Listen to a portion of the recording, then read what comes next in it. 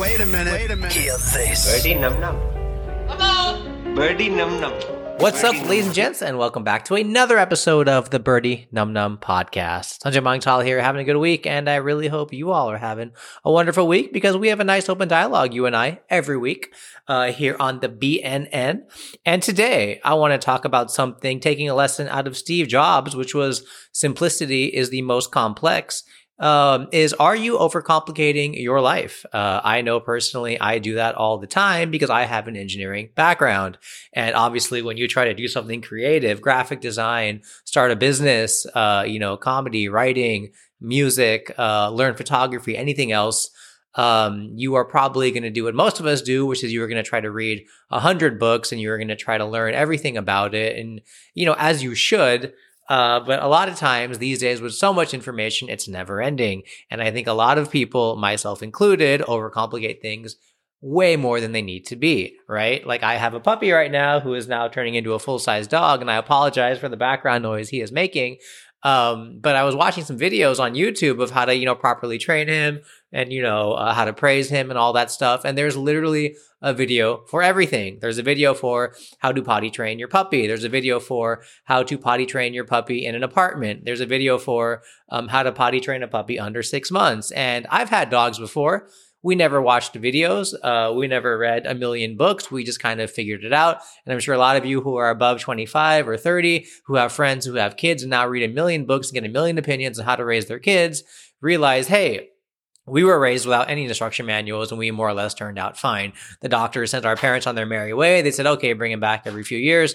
And that was that. He fell on his head a little bit. Okay, the human skull or the doggy skull, was a bit resilient and whatnot. And so it's interesting, right? Because these days now, there's so much information. And as I mentioned with the COVID and, the pandemic, I learned a lot of stuff about stock trading. And I remember specifically realizing how silly it is. Like, how can somebody like Warren Buffett, the 85-year-old or 80-plus-year-old, maybe 90, I don't know, investor who lives in, Arkansas or Alabama, how can he outperform, MIT, stock finance people with like $800 million computers, ultimately deciding a coin flip? The stock market is basically, is it going to go up? Is it going to go down? Should I buy? Should I sell? And you have people, imagine if you had 18 scientists overlooking the shoulder of a guy flipping a coin, right? And people would be like, oh, half of them are saying it's going to go up. Half of them are saying it's going to be heads.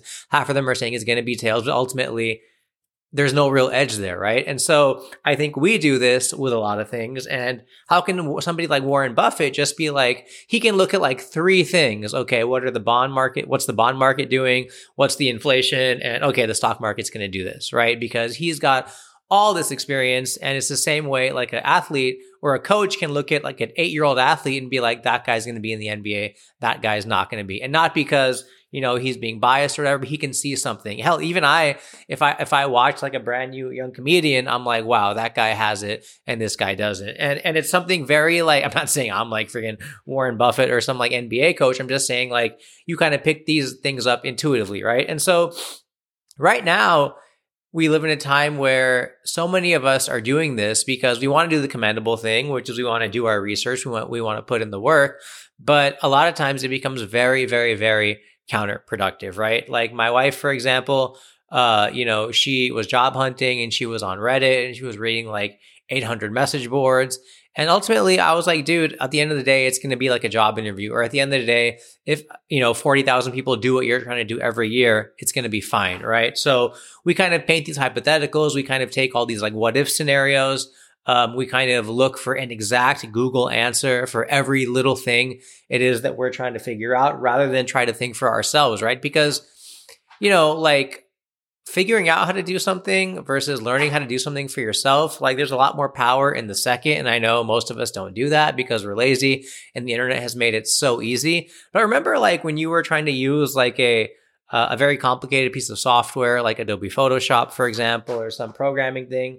And do you remember how difficult it was? But once you finally figured it out by looking into 800 layers of menu buttons and stuff, that was it, right? At that point on, you were like, okay, cool. I got this. I'm sorted. And so many of us don't do that now, where those things aren't sticky. And instead we get bogged down in information and self-help books. And look, I'm all for it. Read it. I'm all for it. Do your research, but it's just like, in, okay, here's something like I've started to notice, right?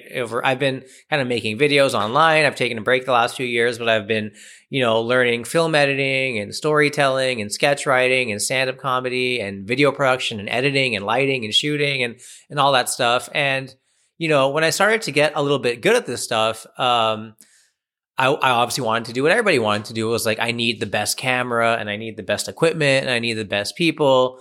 And something weird really happened. There was like this like sweet spot where if I've had videos on YouTube where I've thought about them on Friday, I've shot them on Saturday, I finished them on Sunday, they were out on Monday, and they weren't perfect. They were out of focus sometimes. They were shot on my phone half the time. And those videos did great. And they did 1 million views or 5 million views. Ahmed Sharif, a buddy of mine, we shot Biryani Anthem. We got like 10 million views on a video that was literally shot on an iPhone and conceptualized and created over 4 days. And then I also, have spent time, thousands of dollars, lakhs and lakhs of rupees, sitting in conference rooms, talking about ideas, flying to Bombay, conceptualizing things, going for casting and trying to figure out who to cast rather than just trying to ask what friends are available.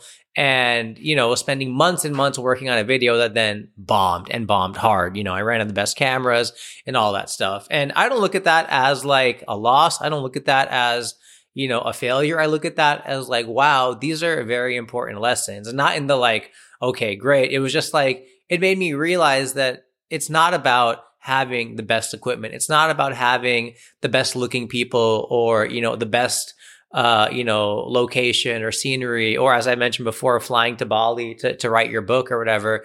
It's about just getting there and doing it, right? Because when you're analyzing and you're complicating and you're thinking, you are not doing, right? And there's a very common saying that done is better than perfect.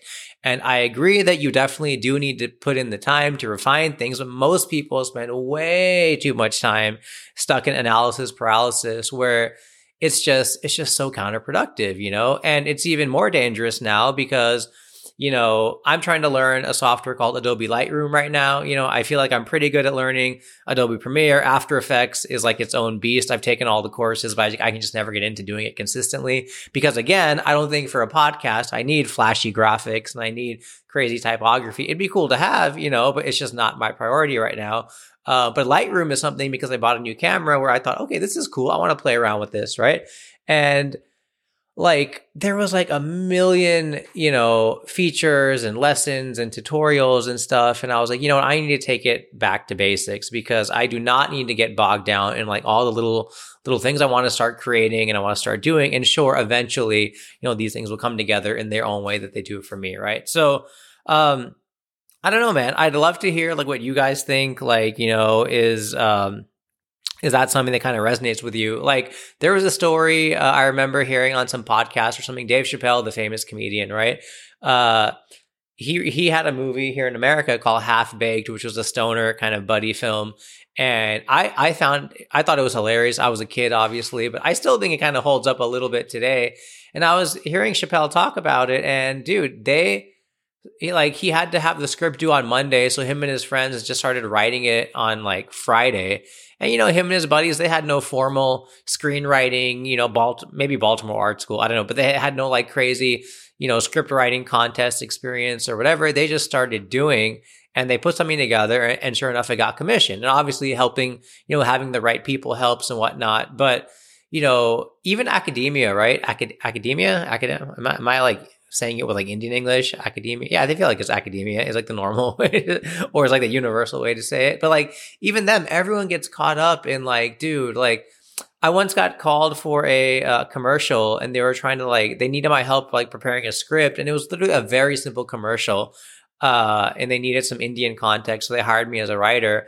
And I was like, why do you have 14 people working on the pitch for this commercial? It's so simple. You're selling paint and okay, the guy is doing at the car dealership and he's showing the variety of paint on the different cars? Why are we having like 17 kind of theory artists, and why is this thing so fat and bloated, rather than two people heads down try to work on the best thing they can and then present it to the client, right? I don't feel like oftentimes more labor or more, people is always better, right? So, like I know Disney movies, they have a crazy process. Pixar, for example, where they have writers and writers and writers and meetings and meetings and meetings.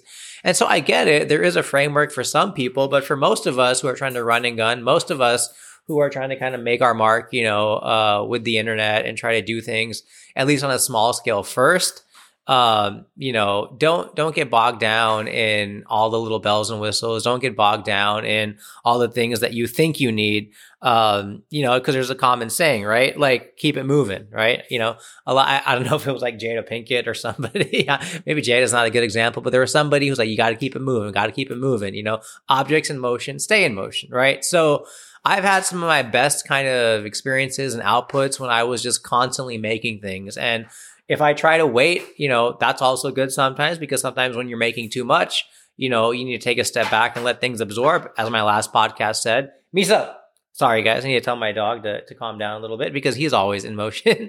But when that happens, like, you're kind of in that flow state a lot of people talk about. So it's weird, man. I know I'm kind of contradicting myself from what I said in the last episode, but what I'm trying to say is, like, you need to always be kind of creating, don't just stop and think, but then every once in a while, you got to pull over on the rest stop and let that absorb, right? So there's a difference between thinking, and there's a difference between doing, and there's a difference between like reflecting, absorbing, and letting things kind of digest, right? So, like, let's say you're a photographer. What's a photographer going to do, right? An ex-Infosys guy or a current Infosys, I met a guy here who's like an IT person, but he has a wedding photography business on the side, right? And so what do I think he probably did? Okay, he had an interest in photography, so he looked up best cameras, 2022, best DSLRs, and he bought the most expensive DSLR he could find that he could afford. And sure enough, what happened when he took his first photo? He's like, wow, it's blurry. Or he's like, wow, it's way too bright. Or like, wow, why is this $3,000 camera, not taking as good photos as my smartphone can on auto, right? Because he didn't realize you have a Ferrari with like a stick shift that's not automatic. And yes, it's a very powerful car, but you got to know how to use it, right? And so, then he probably finally learned all the features, and he probably learned all the things about the exposure triangle, the ISO, just like, you may not need to know how the engine works on the Ferrari to drive it properly, but it may help, right? But then eventually, he learns all the technical stuff when he's taking these photos, and he finally has a properly exposed photo, and he finally puts it on Instagram, and it's like a cool park. And what do most of us do? We scroll right past it, right? Why is that? Because he's finally learned the tools of his trade, but he hasn't really learned how to tell a story. Whereas somebody else, pissing him off, is probably taken a photo on their iPhone, quickly put a random filter on it, not using Lightroom, but just using an Instagram preset, and got like 1 million likes, because guess what?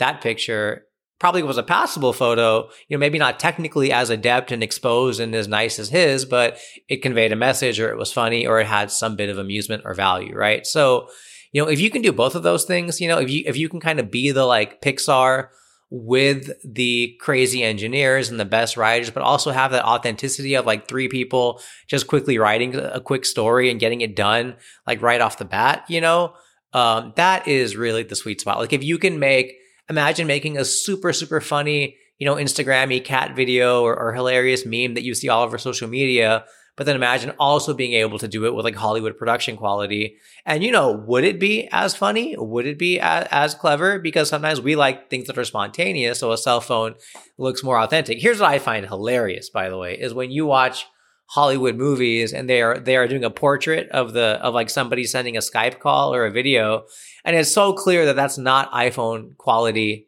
call camera quality, right? Because they have taken a fancy $1,000 or $10,000 red camera or whatever, and they've just cropped it to look like a cell phone. But it's like, dude, if you're trying to convey that's a video on a cell phone or a Skype call, why not just do that? Why do you got to spend all this money shooting a pretend cell phone video, right? So it's crazy, dude. Like, there's so much out there, and I really commend a lot of people who are able to filter out the noise. But my advice to anybody is, don't overcomplicate things. Kind of keep them moving, because your attention is so scarce. You need to focus your attention on your attention right now.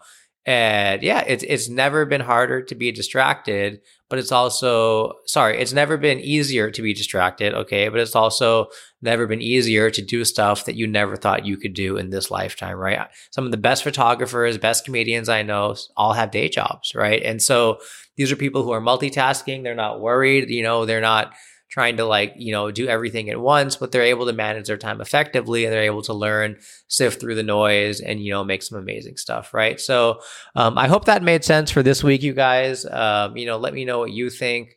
And just remember, dude, just go out there, start making stuff, start cooking stuff, start writing stuff, start coding stuff, and do it wrong, do it incorrectly, but just start doing it, to take a word from Nike, just do it. And eventually, when you do need to watch those tutorials, when you do need to watch those videos, you will have an idea of what it is you're trying to make, and it won't just be like, cool, I know how to use this camera now. But now the exciting stuff begins, right? Now go out and shoot your friends or make funny sketches, and now that you've learned how to walk, now you can really run, right? So rather than you finally learned how to walk, but you have no idea where you're going, right? Because that's ultimately what all this stuff is for, right? Like coding, computers, apps. They're all cool by themselves, but they're way cooler when you do them to accomplish something. YouTube has amazing engineers and amazing technology, but who are the biggest winners of the platform are the ones who are leveraging that to then be funny, be sexy, be educational, be artistic. Nobody knows the names of the coders who made YouTube possible, although they're amazing people who probably deserve all the recognition in the world, but they all know the ones who leverage that technology to then make amazing things, create amazing things, and, kind of help everybody else. So, anyways, you guys, I've been Sanjay Manik-Tala. Let me know what you guys thought of this week's episode, and I'll see you guys next week. Birdie num num. Birdie num num. A birdie num num.